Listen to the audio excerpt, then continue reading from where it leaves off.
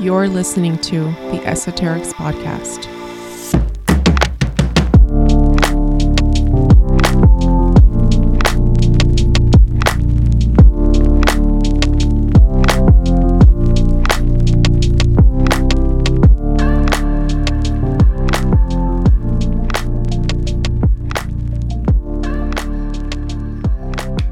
Greetings from Pure Elise. No, God. I just wrote that on there so you could come up with your own greeting.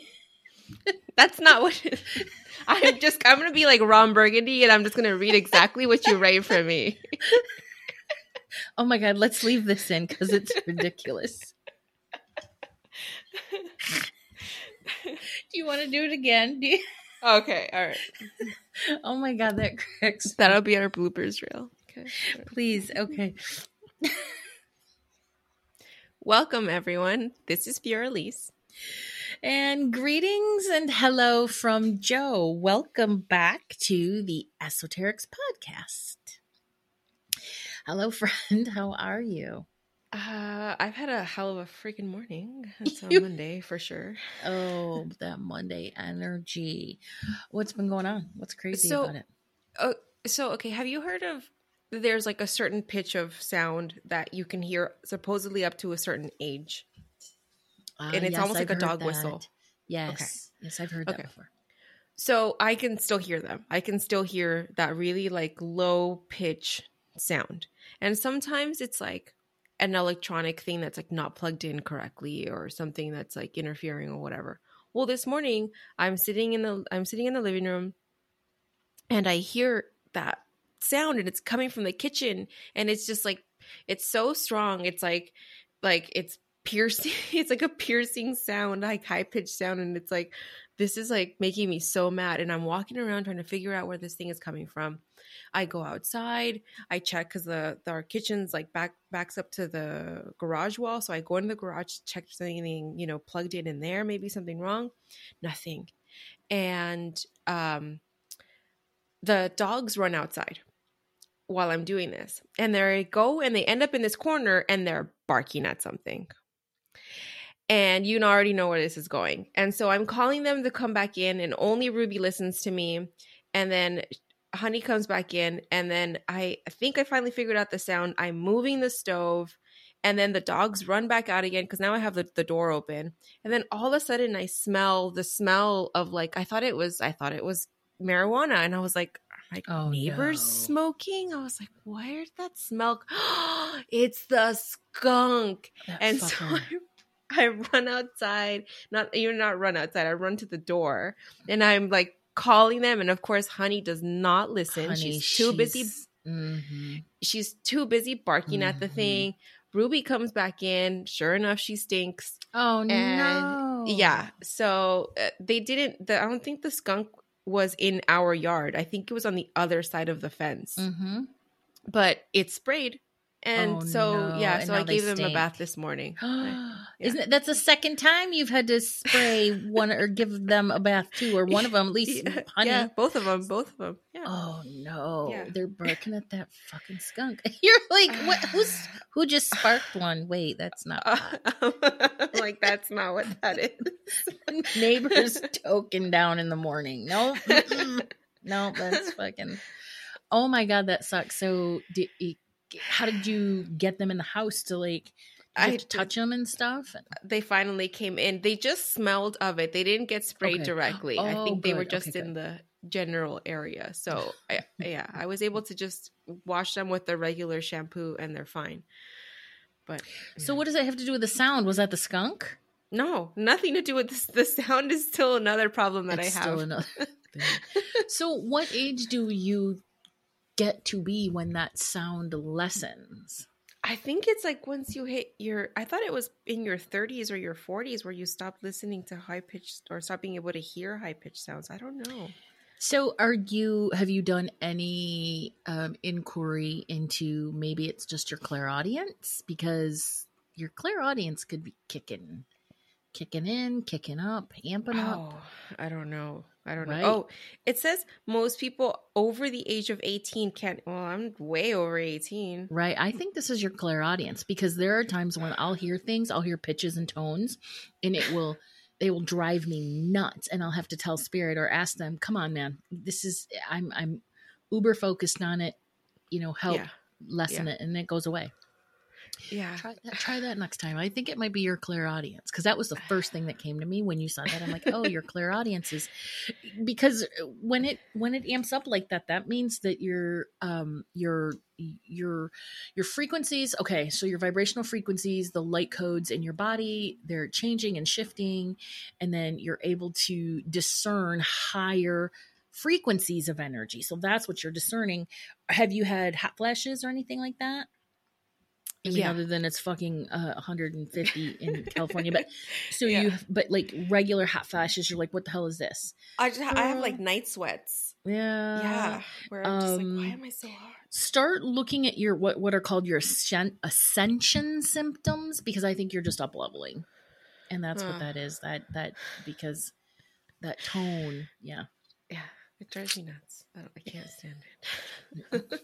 Well, it just means that your clairaudience is kicking in. Are you able to better hear messages internally from your guides? I mean, yeah, I feel like the thing I was telling you about, that thought that came to me, it was like persistent for like 3 days, where I was like, okay, I gotta write this down. Yeah. I think this is your abilities are up leveling. And also remember where we are right now, those 6 planets in retrograde plus Chiron isn't not fucking around. Everybody's up leveling, but it's going to be at different levels for different people, and it's going to look different for different people because everybody is going through it, but they're all at different stages of their awakening and ascension. My psychic abilities have been off the charts lately. During this, so it makes sense that yours would be too, but you're just not, because it's an up level, you're not aware of what's happening in that context, but you will you will be. I'm excited. I love this. I've gotten so many clients that have come to me and they're like, what's happening? And I'm like, girl, you in danger. No, I don't tell them that. Like, you're becoming psychic. All right. What's new with you? I start my astrology mentorship next week. Oh, awesome. No, it's this week. It's this week in 2 days. I'm very excited. So I had like a shit ton of list of books that I had to buy. So I bought them all, which, that was a nice chunk of change. None of them interest me. Western astrology does not interest me. I am so freaking geeked out by esoteric astrology. So of course I have to learn Western astrology because it's a 14-month mentorship. So we're going to learn all sorts of different types, but I'm going to specialize in esoteric astrology. Awesome. I know, I'm so excited. I really am. Perfect. That's all that's going on. I'm accepting a few more custom commissions for intuitively designed jewelry. So that's been going really well. I've added a bunch of people to my production calendar. I'm going to top it off. I don't know, like 3 or 4 more, and then I'm going to break it off until probably November. I've loved the pieces you've been posting. That last one with the like the flower on the back. That was beautiful. Thank you. I love those too. That one was just something that I made to play with the Maligano Jasper. That one actually hasn't sold yet, but it's beautiful. I had a reading from somebody that I was interviewing for a reader position at one of our stores, and they told me that I needed to call in my creativity guide when it comes to making jewelry. And so I'm like, oh, all right. So I started doing that, and I'm just starting doing new things other than the basics. But wow, yeah, it's fun. That's fun. Very fun. What's going on with you? I mean, other than the skunk and dealing with shit at home. No, not much. Getting ready for my daughter's birthday. She's turning 15, and doing all that, getting her dressed ready and all that stuff. So No, I thought she wasn't going to have a quinceañera. no, she's not. It's not a quinceañera. It's just a party. That's it. All right. Well, But I still got her like a cute little dress. Oh, and is she excited? Yeah, she's excited. All her friends come over. Yeah, it'll be a fun time. All right, good. It's her debutante coming out. I mean, at 15. Right? If they do that sort of thing in the South still, I think. No, I have decided though after this. I mean, unless my son wants one, because he's only 10, right? So if he wants to have parties, he can do it. But for the girls, I'm like, after this, it's dinners. We're just gonna do dinners, and less work. We can go somewhere. We can do a thing. Like this is the last party. Well, didn't you guys go to New York? Wasn't that for? Yes, that's why we didn't have the quinceañera. Mm-hmm. Yes. Okay. Yeah. All right. Yeah. So that's why this is more just like a few friends, family, tacos. Like, it's not like a whole fucking mini wedding thing. It's not any of that. It's just at home. So yeah, nice. Keep it low key. I think. Planning a party, I mean, especially like a big one and all that stuff, that's a lot of work. It really is. Yeah. People that do it for a living, I give them lots of props. That's event planning and party planning, and no, it's too many details. I know some people love it. I know they do. I just feel like as I'm getting older, I want less detail and bullshit in my life. I just want everything to be simple and easy and fun, and that's really what I feel like I'm headed toward, but we will see. Yep. Also, as your circle gets smaller or not even smaller, because I feel like I've never had like a big friend circle. It's more, for me, I feel like it's more like your connections just get deeper. Yeah. With certain people, right? Yep. And so it's more about spending the quality time with the people that you want to spend time with, and not wasting energy, time, whatever, on people that you don't or that you can barely tolerate, or barely, you know what I mean? Or that you have questions about, your questions of, do they support my highest version of self, right? Will they be there during the rough times, the tough times? Yes. Exactly. Things like that. I think that these current astro energies and retrograde energies and all that stuff, my leg's tingling, so I think that's my sign. It's supporting looking at all of the people and the things and the situations in your life that just aren't serving you anymore. Absolutely. Yeah. Libra season as well, if I'm not mistaken. Yes. Yep. That's exactly what Libra's about. And, I don't know that it's like, well, this doesn't serve me or that doesn't serve me. I think people, for me anyway, I'm just tired of things feeling like work. Like I don't want to do anything that feels like work. I just want to do things that feel like joy. Yeah. And that includes relationships. Exactly. Yeah. Yeah. The thing that I was mentioning, which I'm going to make a TikTok about, probably a few TikToks about forgiveness, but part of that message was that we tend to wrap up an entire relationship, and this can be anything, right? Love, friendship, business, whatever. But we tend to wrap things up into a final conclusion, usually based off of how it ended, right? Right. Like, just because something ended poorly, just because maybe you did have this, thing, whatever, you felt like maybe they if it was like your boss or something, or an employer, that you felt like at the end they didn't value you and they let you go, or whatever it was, or if it was a boyfriend or girlfriend or a significant other who didn't respect you or disrespected you, they lied to you, or whatever it was, that you have that tendency to just say like, oh, well, that whole thing was just a waste of my time. That was, that person was trash, and, whatever. But especially when you've invested a lot of time with a person or in a relationship, I think it's important to be like, not all of it was bad. Like sometimes there were those moments of joy. And it's not so much about giving any credit to the other person. It's about giving that credit kind of back to yourself of like, no, I didn't waste my time. Like I learned from that. And yeah, it ended badly, but it wasn't all trash. Right. Maybe I wouldn't do it over again, but it doesn't matter now, like whether I would or I wouldn't, because it's done and it's, so I can move on. I'm better because of it. Again, not to have to give any credit to the other person, but our most intimate relationships, our closest relationships are our biggest lessons about ourselves. They teach us the most about ourselves. That's what they're there for. Finding the joy in the lessons in the moment, then the lessons don't necessarily need to be hard lessons. They can be beautiful lessons. Yeah. Kind, fun, exciting lessons. Yep. Yeah. I think that's when you get to a point where you can look back on a relationship. Maybe you've had to do a lot of processing or a situation or something, or maybe you've had some resentment and you've had to really just finally let that go or whatever. But when you get to the point where you can look back and go, okay, I see the beauty in this. And if I hadn't experienced this, then I wouldn't have this. And so if given the option, would I go back and do it again? If you can have that sort of inner dialogue, then I think that's true healing, moving on, letting go, all that good stuff.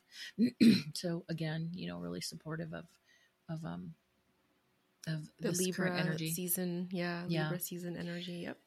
So I'm not going to get into the details of the story here, but I had we'll just call it an altercation with a drunk asshole at a football game recently. And back in the day, I would have felt so bad and guilty about the way that I handled it, or the things that I said, or something like that.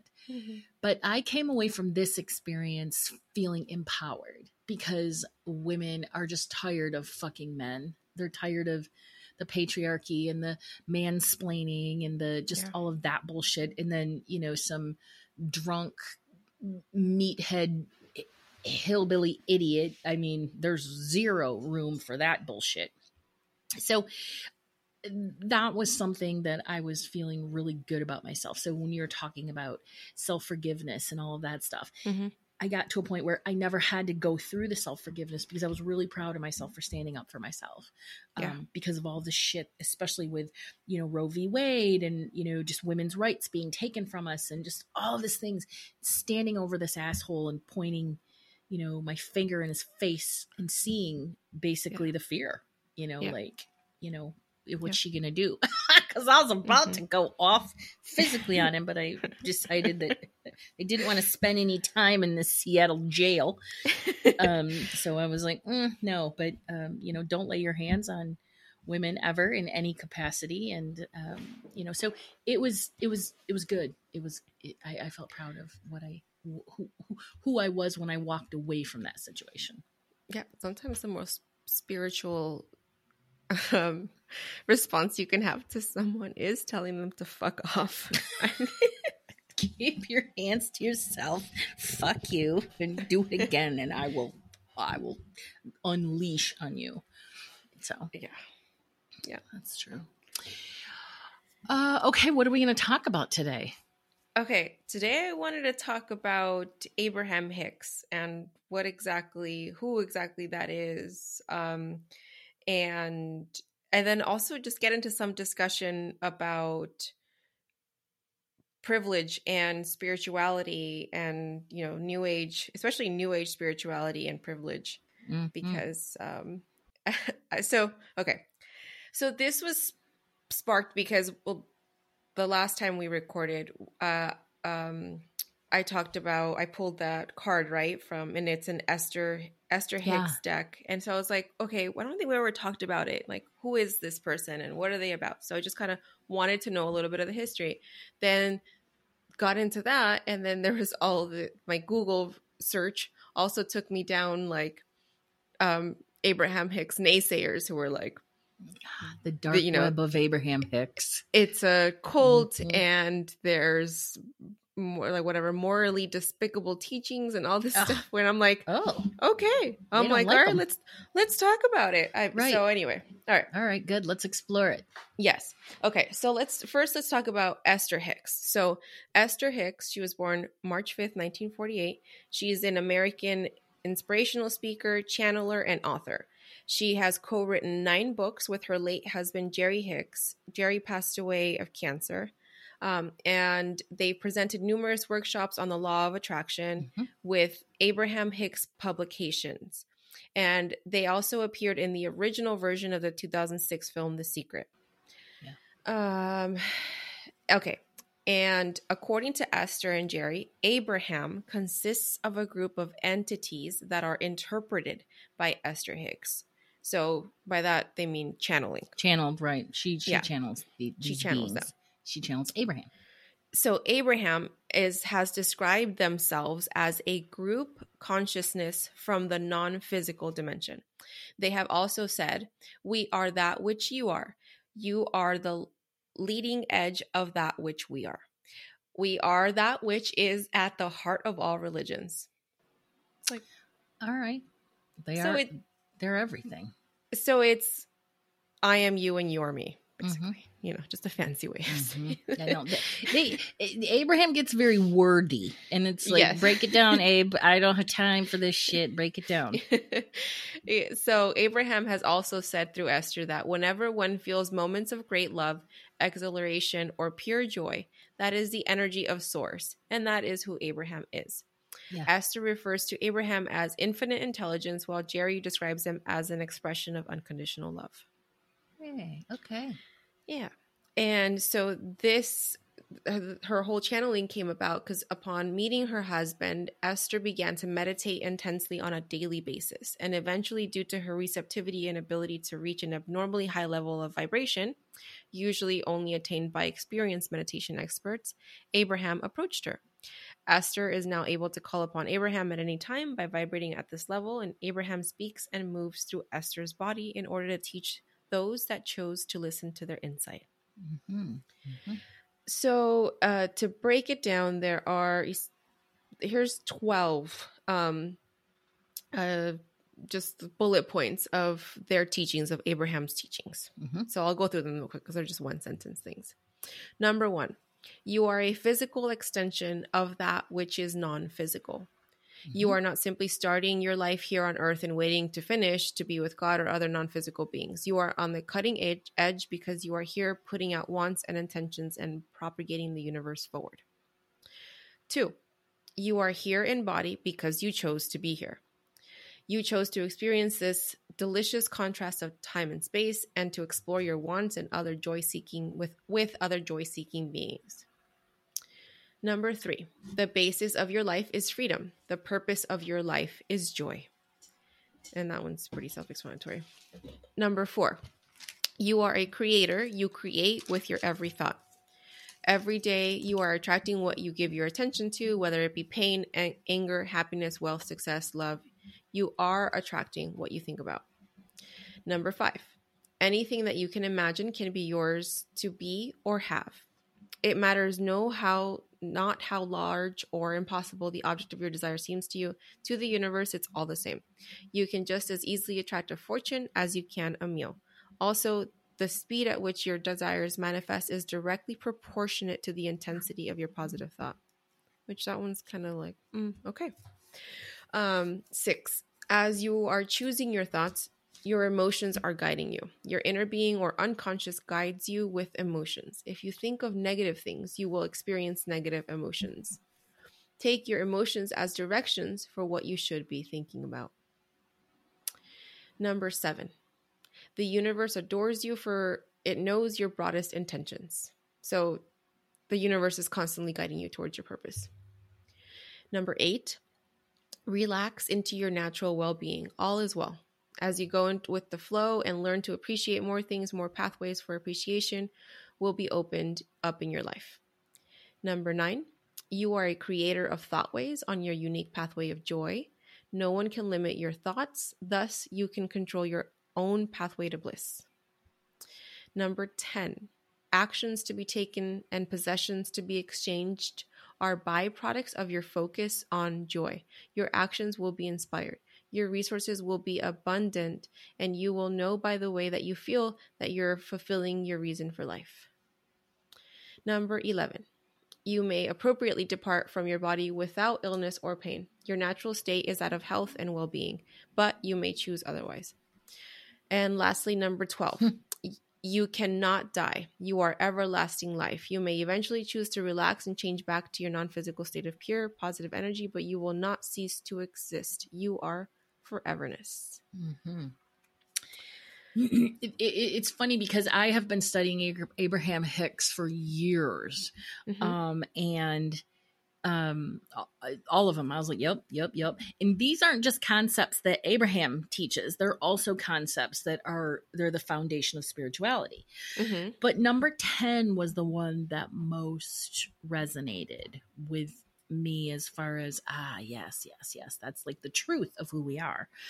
Because the whole point of human incarnation is finding the joy through incarnation. So as souls, when we decide to have an earth incarnation, what is the point of it?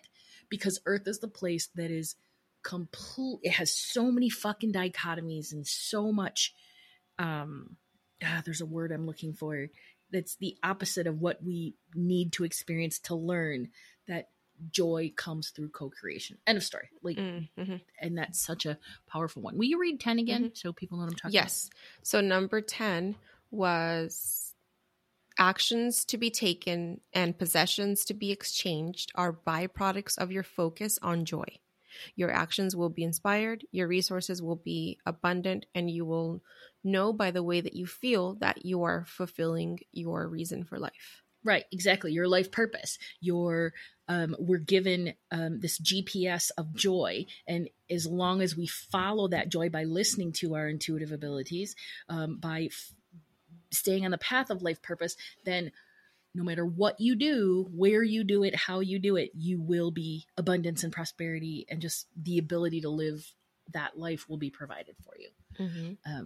So I can see how people would look at that and say that's privilege. But you know what? My skin, my chubbiness, it didn't do me any motherfucking favors. I did everything for me myself by listening to my intuition. So that's my little, I can see.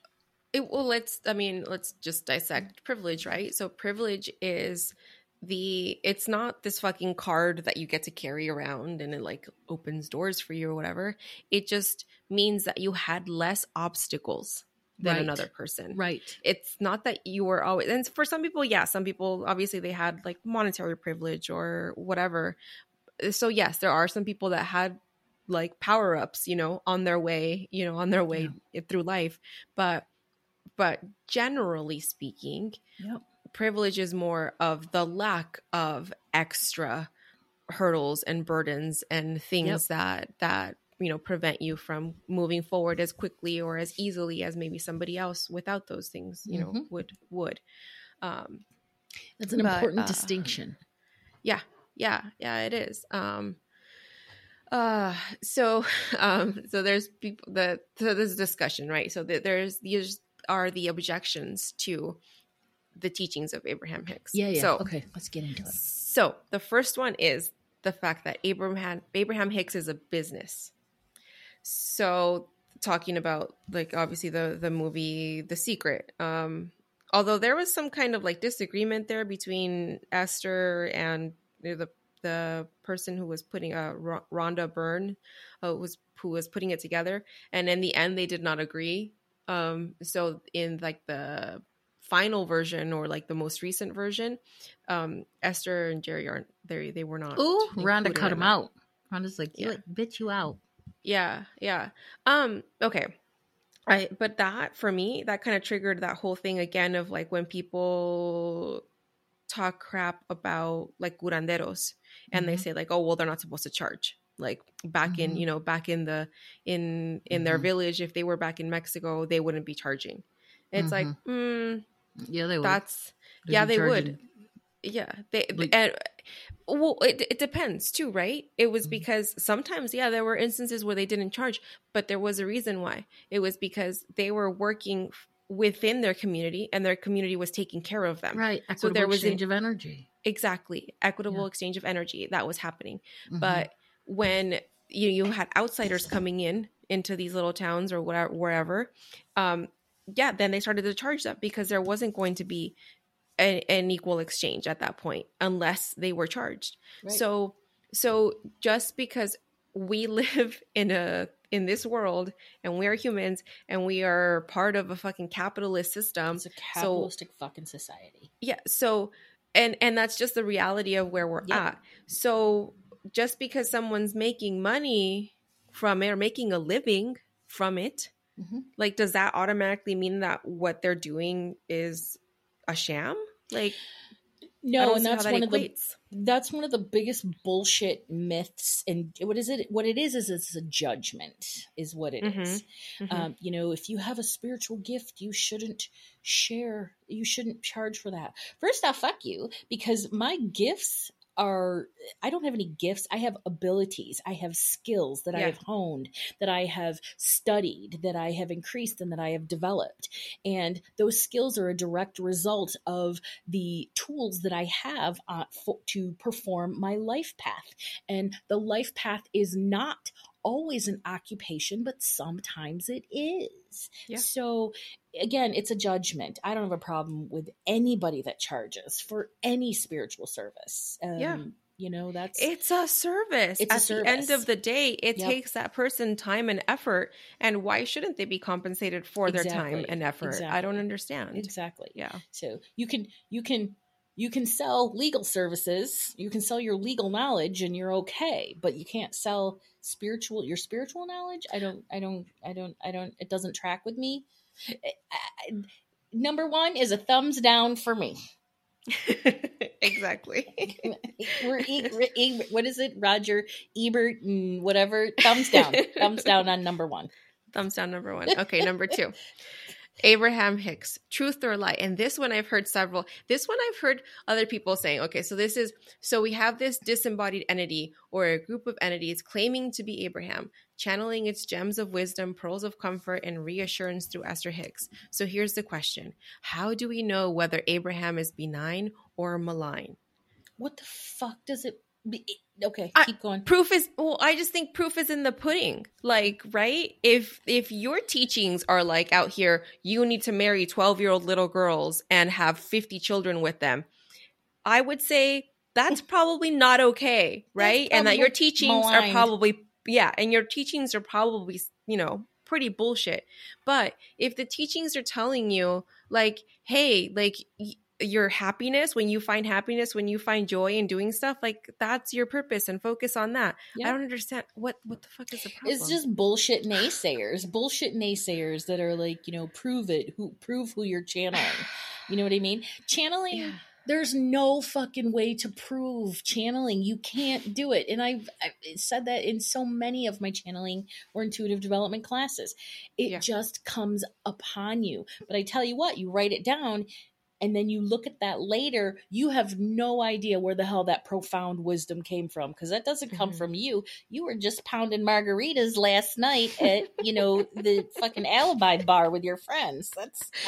That's not my wisdom. I don't know where that came from. Thumbs down to number two. Yeah, I mean, I really think it's that simple, though. I think if what a person is saying, whether they're talking about it comes from a higher being or whatever, if that thing is talking about hurting other people or otherwise imposing on the free will of other people, I would say that's a huge red flag. And that's how you know it's not benign. And if you can't make that discernment, then go away. Because seriously, if you can't read something and see that it is uplifting or that it is, it's not like Abraham Hicks is saying, go forth and dance with demons and drink the blood of babies, some bullshit like that. Right. Like, they're saying, go follow your joy, spread it around, and you'll be abundant. So it's just bullshit naysayers that are just looking for something to bitch about. Yeah. Okay. So the third one is a morally despicable basic teaching. Oh, all right. So there's some just like false equivalencies in this argument. So since all that happens to us is supposedly the result of our positive or negative thoughts, it's like, well, who said that? Like where did that exactly? No one's blame. There's no blame in any of this stuff. But anyway, and then it goes on to say the millions who died either through political persecution, genocide, or starvation have therefore brought this upon themselves by their thoughts, and they are therefore responsible for their own destruction. Oh, boy. No, again, free will, ignorance, false, like you said, false comparisons. I mean, false equivalencies. It's somebody taking something and twisting it into be something that it's not in order to support their narrative that this information sucks. Yeah. And not to disregard the fact that people have been historically and continue to be victims of political persecution, of genocide, 100%. of starvation. That does happen in this world. But it's the understanding that we are human beings living in this world with free will. Other human beings with free will. Yep. Yeah. So as much as I have free will, you do too. But however, due to the systems in place, oftentimes, the free will of a person or a group in power trumps that of people usually in minority groups. Mm-hmm. No pun intended, except for pun intended. Yeah. So this ties into why there is a group that I belong to, and it's like called something the Afterlife, and it's a public group, so you get all sorts of people in there that are, and I keep it open because it's amusing, but also I'm like, whoosh. But there are people that get furious when people that believe in the concept of reincarnation tell them that any trauma or abuse that they experienced was something that they quote unquote signed up for, that they wrote within their own soul blueprint, blah blah. That's hard. And I get it. Yeah. Because I remember when I first started out, it's not helpful. Mm-hmm. And I remember when I first started out, somebody told me, oh, you signed up for your, sexual abuse. And it's like, okay. And I was ready to like come across the table at them. But, but it's not as black and white as that. It's not like, as a soul, we sit there and we say, I'm going to be abused, right? There is the propensity because of the free will for this lesson or this experience, because karma in the human incarnation is experiential. But because people have free will, when they enter into these soul contracts, they have, both of my legs are tingling. Y'all know that means that's validation from spirit that what I'm speaking is the truth. When people sign these soul contracts with each other, the intent behind them is to reach the highest levels of these incarnations. I plan to be the best version of myself and have the best outcome. But again, you get incarnated and shit happens. Life happens. Free will happens. And people take the wrong, or I won't say they take the wrong turn. They make decisions that are not what they had hoped they would make while in spirit. And that's what happens there. So, what do you, free will. Yeah. And we can all acknowledge that, like whether you believe in whatever you believe in, you can acknowledge that you have free will. There's not some, well, I don't know. I don't actually know. Now that I'm thinking about it, we've been watching this show. What is it called? It's about this guy. They're like these like ex cholos, and it's called Hey Fool. And wait, can we stop for just a minute? What is a cholo? Oh, like a gangster, like a Latino, Latinx. That's like a funny gangster. word. Yeah, right, I get it. Yeah, Ex-cholos. Yeah, so they're so one of them, he's going through his 12-step program, right? And so part of the thing is like he has to go and apologize to the people he's done wrong or whatever. And he goes to this guy's house and he's like, hey man, like I'm just here, I'm just sorry about, like shooting up on you or whatever it was. And I really need to apologize for that. Yeah. And the other guy's like, nah, man, it's all good. Like, we were like, I found like, I just so you know, like I understand like what happened. It's like the devil made you do it, man. It was the devil. Right. And he's like, yeah, man, the devil's the one that makes you do all the bad things. Mm-hmm. Like anything bad that you do in your life, that was the devil. Mm-hmm. And I was like, oh my God. Like, no, there's so many people that like seriously are just out there like believing that shit. They believe like, it, yeah. Like, and that to me is like, you're just giving up your free will. Like, you're just like constantly just like fucking being subjected to stupid ass actions thanks to the devil. Like, it just seems like, what an easy cop out. Like, what an easy, like, wow. I'm sorry I stole $20 from your purse. The devil made me do it. The devil made me do it. I always wondered how people got possessed. And because if you have a strong enough free will, or if you have free will, you know, that's one of the 12 laws of the universe. You can say, no, get out of my energy field, fucking bounce, you know, be gone, Satan, demon, whatever, get thee behind me.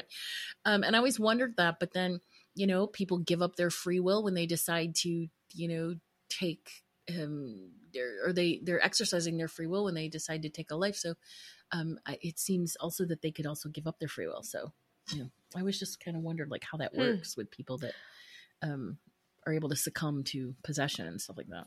From my understanding, like the whole possession thing is because of your vibration, right? Yeah. So if you get into like the really low vibe point, like if you're, so for example, it's shown a lot with like exorcisms and like real quote unquote real life cases of exorcism. If you know, choose to believe that stuff, a lot of it is like women who are victims of incest and depression, and bipolar, mental illness and stuff like that. Even like the idea of poltergeists, like poltergeist historically show up in a house that has teenagers in it, and it has to do with the energy of the teenager. Oh, shut up, that's interesting. So I think it's that. It's like obviously like their mental state. So we can say vibration or whatever, but another same like thing. More so another like more traditional way to say it is like their mental state. So if a person's mental state is in a really bad dark place, then it allows for that possession of, you know, a dark entity to come in and take them over. That makes sense, because it seems like there was a show back in the 2000s, I think, or the 90s. It was called Paranormal State. And they were always going to visit people that were possessed, right? And these people always were troubled human beings. Always troubled human beings. You just don't see a high-performing, high-achieving, you know, somebody, you know, living their best life. You just don't see them being possessed by, you know... by a demon. I don't know. Maybe. I don't know. Yeah. Anyway. Okay. All right. So the next one is false hope. So if we can do anything and be anything we want, because deep inside there is an awesome power of unlimited potential, a deep spiritual self that once unleashed will empower us to become the tycoons, the rock stars, the writers that we really are. The true spiritual self is an infallible guide to the good life and an unlimited personal fulfillment. And if this is not happening, if we are confused, this is clearly because we are not connected to its power, or so they say. And then this is where they come into this false conclusion of, so if it doesn't work, it's your fault. It's like, who said that? Nobody Who said that it's your fault? Well, I think, again, it comes from trying to put together the idea that, like, you have the power to do this. So if you don't get to a place where you can do it, that's because of you. And so, you know, but it's disregarding, right? Like so many things. So many things. I mean, if you don't achieve a specific intention or goal, it is because of you. Yes, there are extenuating circumstances. There are circumstances, right? But then when you bring in the other spiritual principles, divine timing, divine order, maybe it's not what you're supposed to do. Super example real quick. In 2017, I wanted my own brick and mortar. I was tired of doing readings out of my house. I'd left the corporate world. I was tired of having people in my house. I wanted a brick and mortar. I found this place and every goddamn thing kept going wrong. Nothing went right. And I finally just had to say, this place isn't meant for me. It's just not meant for me. So I let go. I let it go. And then 3 weeks later, that's when I found my studio in Woke. So, or in Riotown. So sometimes those roadblocks, those stoppages are actually just trying to redirect you. Right. But people see them and they're like, life sucks. I suck. This isn't fair. Life hates me. I'm just going to stop. Yeah. Instead of saying, okay, this is not the path to take. I'm going to take a step back. I'm going to just stop doing this for now, but I'm still going to stay open to the thing that I want. And then boom, there it is. It shows up. So, it, again, perspective. How do you look at shit? Do you look at everything in your life as a defeatist, or do you look at it as a redirection? Yeah. I think the thing that I think we should point out is that, again, we're going back to privilege as well, right? Yes. So as much as you may want something sometimes, again, there are sometimes where you have extra barriers in place. Yes. If you're an immigrant into a country and you don't speak the language clearly, like that's an extra hurdle that you have to, it's a barrier that you have to overcome. Yep. So no, it's not like 100% always your fault, right? No, because sometimes shit's just harder for you. And so I think that's where we get into this part where some people get mad because it's like, oh, well, spirituality is like, so just like overlooking the fact that people have barriers and things that legitimate systemic racism, barriers, all of those things. Yes. Yeah. I mean, it's hard because when you put those things aside, they cease to become as deeply embedded as in the equation as they would be if you don't. Do you see what I'm saying? I see what you're saying. Yeah. Yeah. And it's just, this is not, and I'm not at all saying, I'm not saying that there weren't barriers. I would never have gotten the studio if I hadn't have met Kathleen, because I didn't have the means to get a business loan. I mean, I was self-employed. Mm-hmm. I mean, there's no way.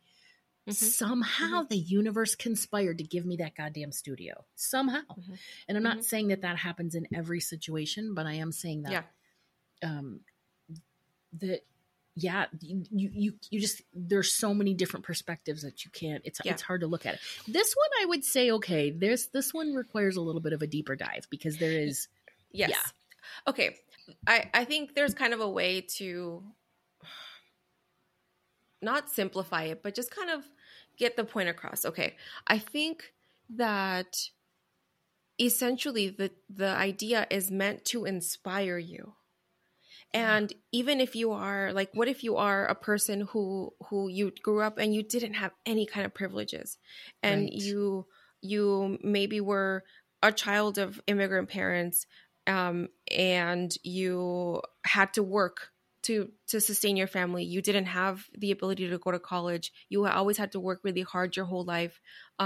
You were taught from early on in your childhood that the only way to ever get ahead was to work super, super hard, and that no one owes you anything. You got to earn it all yourself, or whatever, or that like, this is the life we're supposed to live all the time. Like, it's always going to be hard.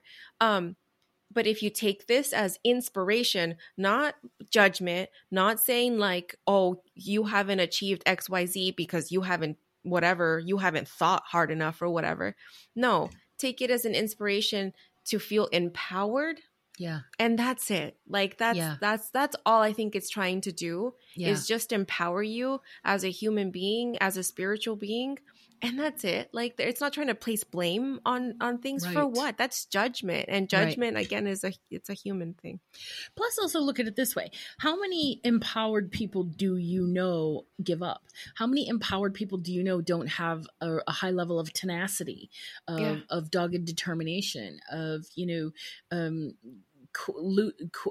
maybe quitting, but then starting back up again, right? So empowerment, that in himself, when you're empowered, you've already reached a level of pretty much nothing's going to stop me, regardless of what systemic, barriers are ahead of me. Nothing's going to stop me. This is what I'm meant to do. So there's also that too. So again, we're back to the vibrational frequency. Somebody who is traumatized, depressive, all of those things is not gonna be in the same state of mind as somebody who is ready to go do this damn thing.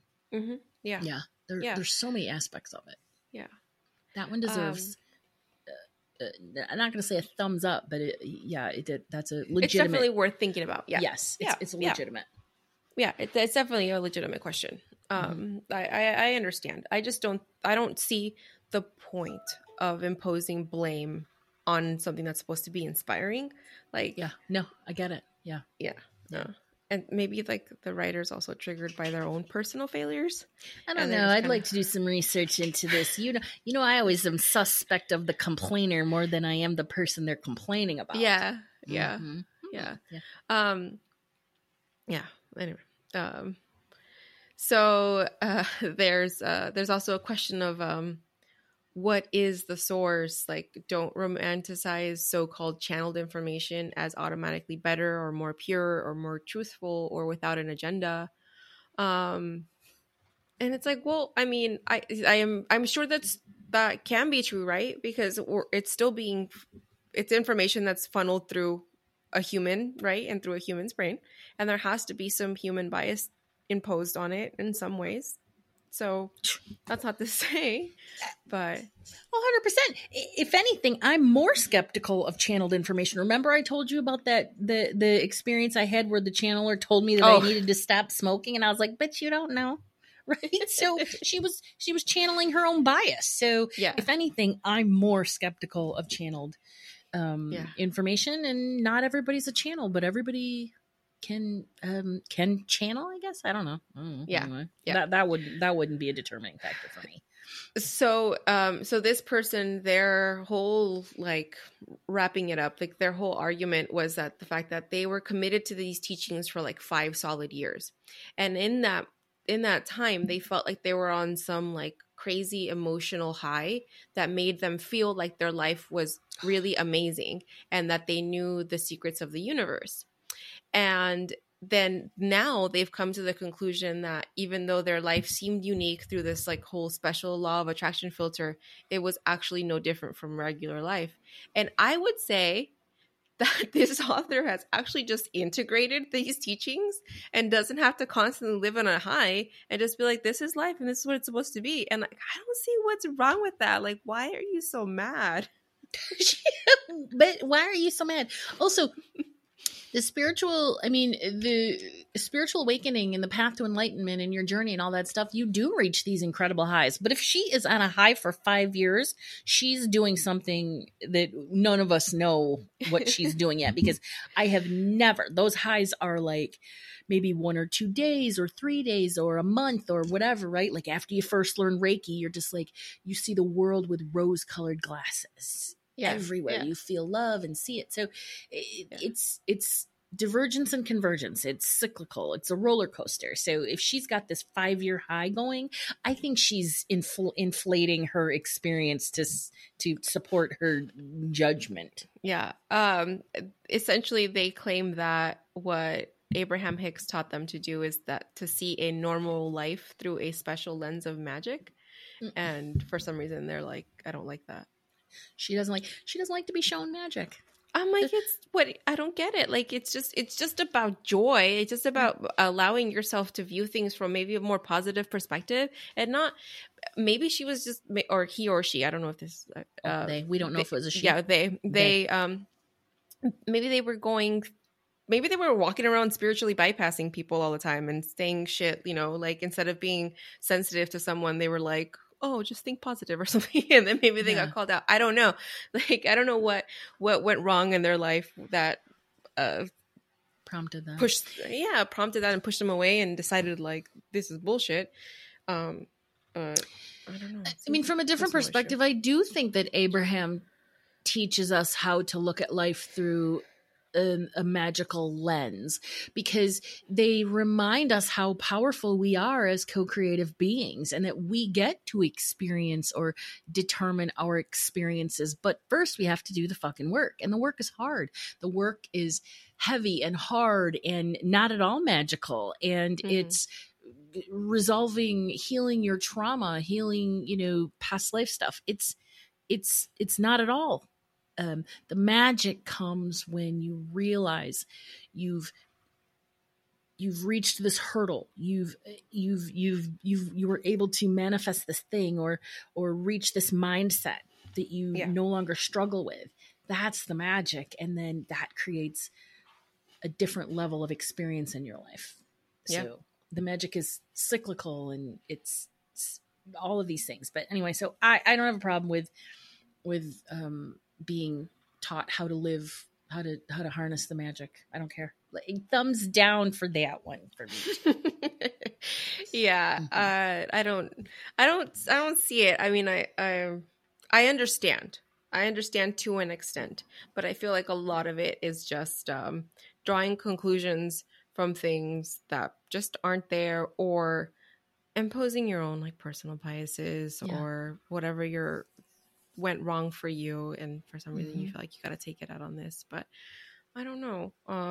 There's also this article that I found on medium.com, and it is called Blissfully Brainwashed: The Cult of Abraham Hicks. And I'm like, I don't think sold you guys... a couple thousand copies. I'm like, I don't think you know what a cult is, but okay.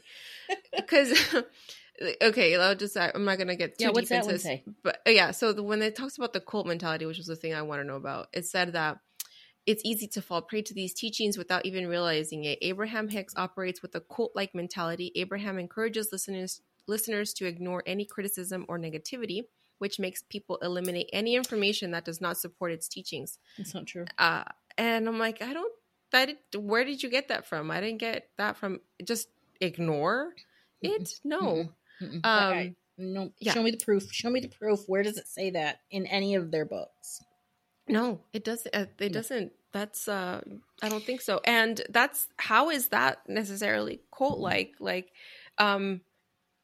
okay, if they were actually doing that, I would see it. But you just made this up. But there's so many other things to cults, like isolating you from everyone else. Like that's like that's like cult school 101 is isolation. Teal Swan. Teal Swan is a cult. Oh yeah, absolutely. Yeah, telling you to write off everyone else and you can't have any contact with the outside world. Like, oh, that's cult for sure. And then it questions like the source and about Esther, but it just, I don't know, because she was on Oprah, like it doesn't again, whatever, that doesn't make something evil. She was on Oprah because she's a badass.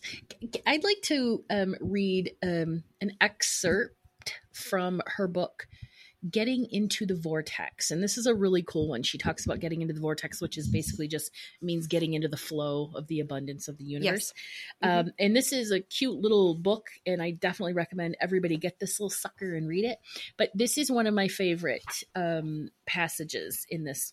And it's a little bit long, but I'm going to touch on it. So basically this is the section on financial abundance, which everybody's interested in, right? Mm-hmm. So she says, sometimes, even though you are asking for a specific desire to be fulfilled, you're not actually moving toward the fulfillment of your desire. Instead, you are actually moving further from it. And you and I talked about this in one of our past episodes. Mm-hmm. And even though you think you are asking for what you want, your request is actually being made from your awareness of its absence in your life.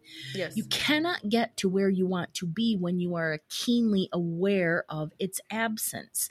So rather than saying, I want more money, instead say, I want to feel my financial well-being. You see, it is possible to feel an increased sense of financial well-being even before the money comes.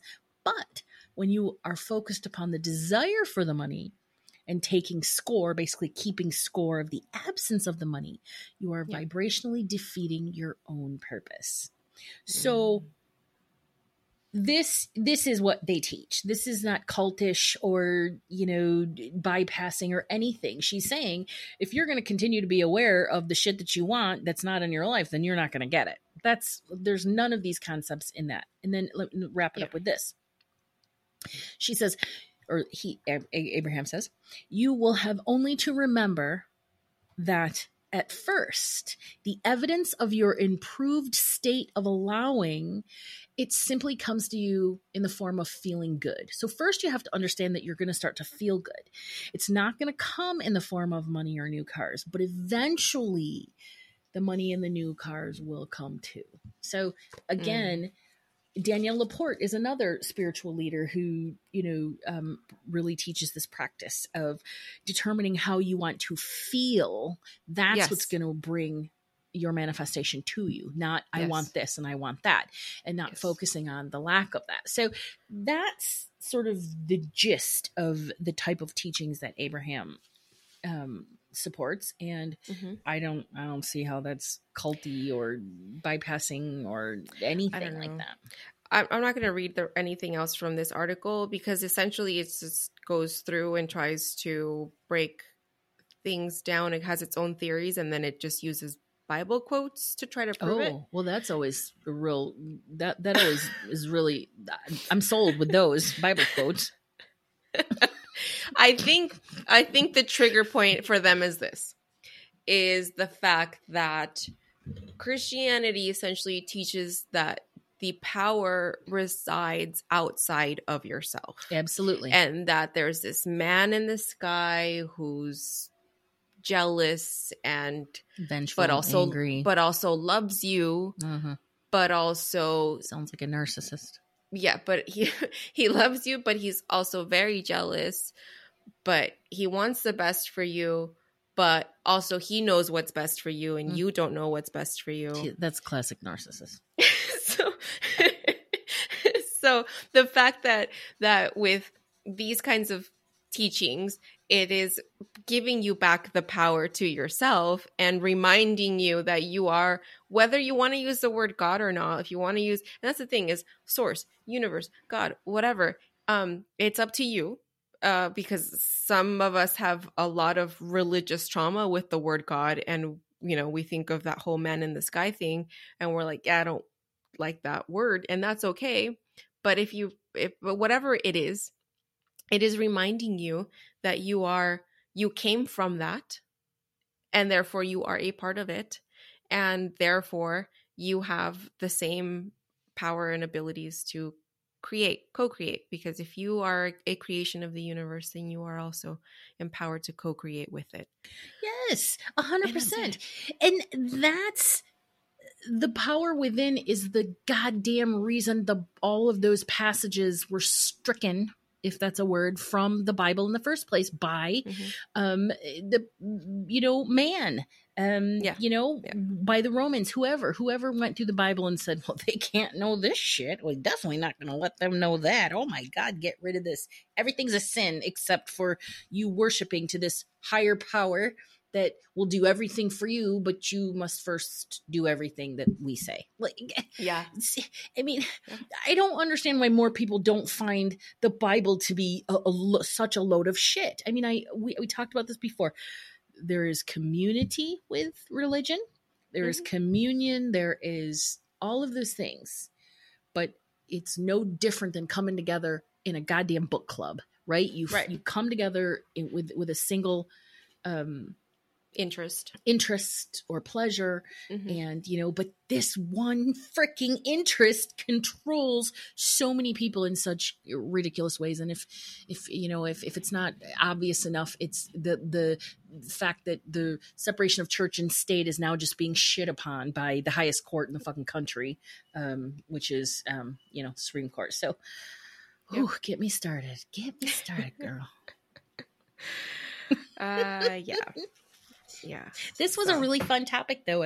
We should start looking at more topics like this, where we look at things and we're like, no, that's bullshit. That's wrong. Let's talk about both sides. Yeah. Mm-hmm. Yeah. I like talking about both sides. That was fun. All right. Well, you have something for us on the closing vibe today? I do. So remember I talked about how I was going to do numerology reports for people, or personal year forecasts? Yes. Well, I'm not going to do that. I've decided I'm not going to do it. It's a lot of work. I'm going to add it as an option on my website. People can order them, but I'm not going to just launch them. So anyway. Okay. As a result, I decided to redo the report of the format. And then I came across a new area of numerology that I had never studied. And I want to talk about it here because it's really cool. Okay. And it's easy. Everybody can figure their own out. So they're actually called period cycles. But I don't Okay. really like that term, period cycles. It's like menstruation. I'm not a fan of that. So I changed the wording to life phases, which is a little Okay. bit more standard. So these are one of the easier calculations of numerology because they're based on the month, the day, and the year of birth, respectively. So this is how you calculate yours. Mm-hmm. We have three major phases in our life. We have a first phase, a second phase, and a third phase. All right. And those are reflected in your actual birthday. So if you were born on March 4th, 1978, then your first phase would be a 3. Your second phase would be a 4. And then your third phase, because everything's in single digits, you'd have to add 1, 9 plus 7 plus 8 together. All right. Okay. So when you add, here I got my calculator out, 1 plus 9 plus 7 plus 8, that's a 20, that's a 25. And then you want to break that down into a single digit. So the last number would be a 7. So your first phase of your life is would be a 1. Or I'm sorry, a 3. Your second phase would be a 4, and your third phase would be a 7. What do these mean? What's the big deal about these? All right. So the first phase, that's where we find us trying to find our true nature, right? We're trying to cope with all of the powerful forces that are present in our environment, like our parents, our socioeconomic conditions, all of that good stuff. Okay. That cycle lasts until about your early to mid 30s. Okay. Mm-hmm.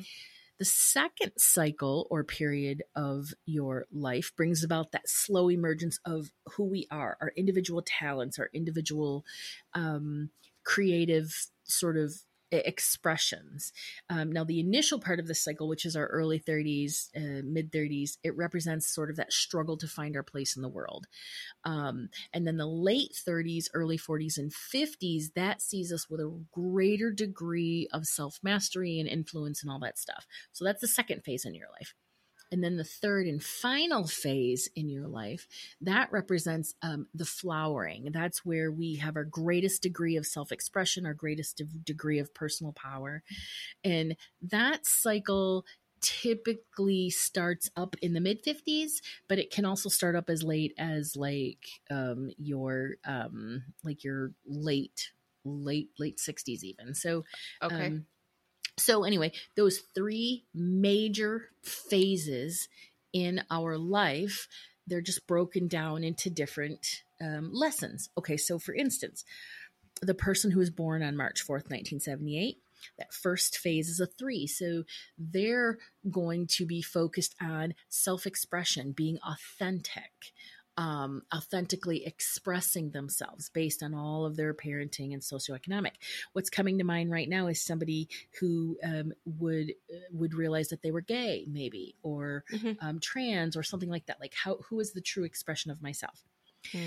Then they get to the second phase of life where they are a 4, and the 4 is about creating stability. It's about making sure that you have a stable life, or you have a solid foundations, you have good community, you're connecting with good community, that sort of thing. You have all the things you need to build this wonderful life. And then the third phase of life would be a 7, and the 7 is all about that search for deeper meaning and knowledge. What does it all mean? What did it mean? What were the lessons that I learned in this life?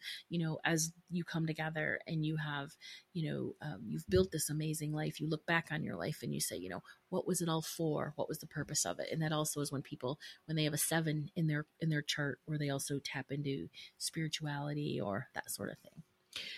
So I came across those when I was doing my research and, just getting more advanced in my research of numerology. I found that and I thought, that is a really freaking cool concept. So I just wanted to share it with everybody. It's easy to figure it out. Again, your first phase is the month that you were born in, broken down into a single digit.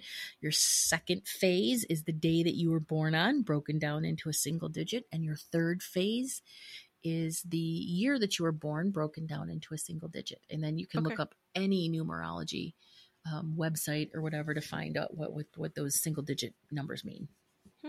Very good. Yeah. Very cool. Were you sitting there doing yours when I was doing Yes, I did mine. Yeah. Mine's 1, 4, and 6. Oh, well, and see that, look at that, like, right?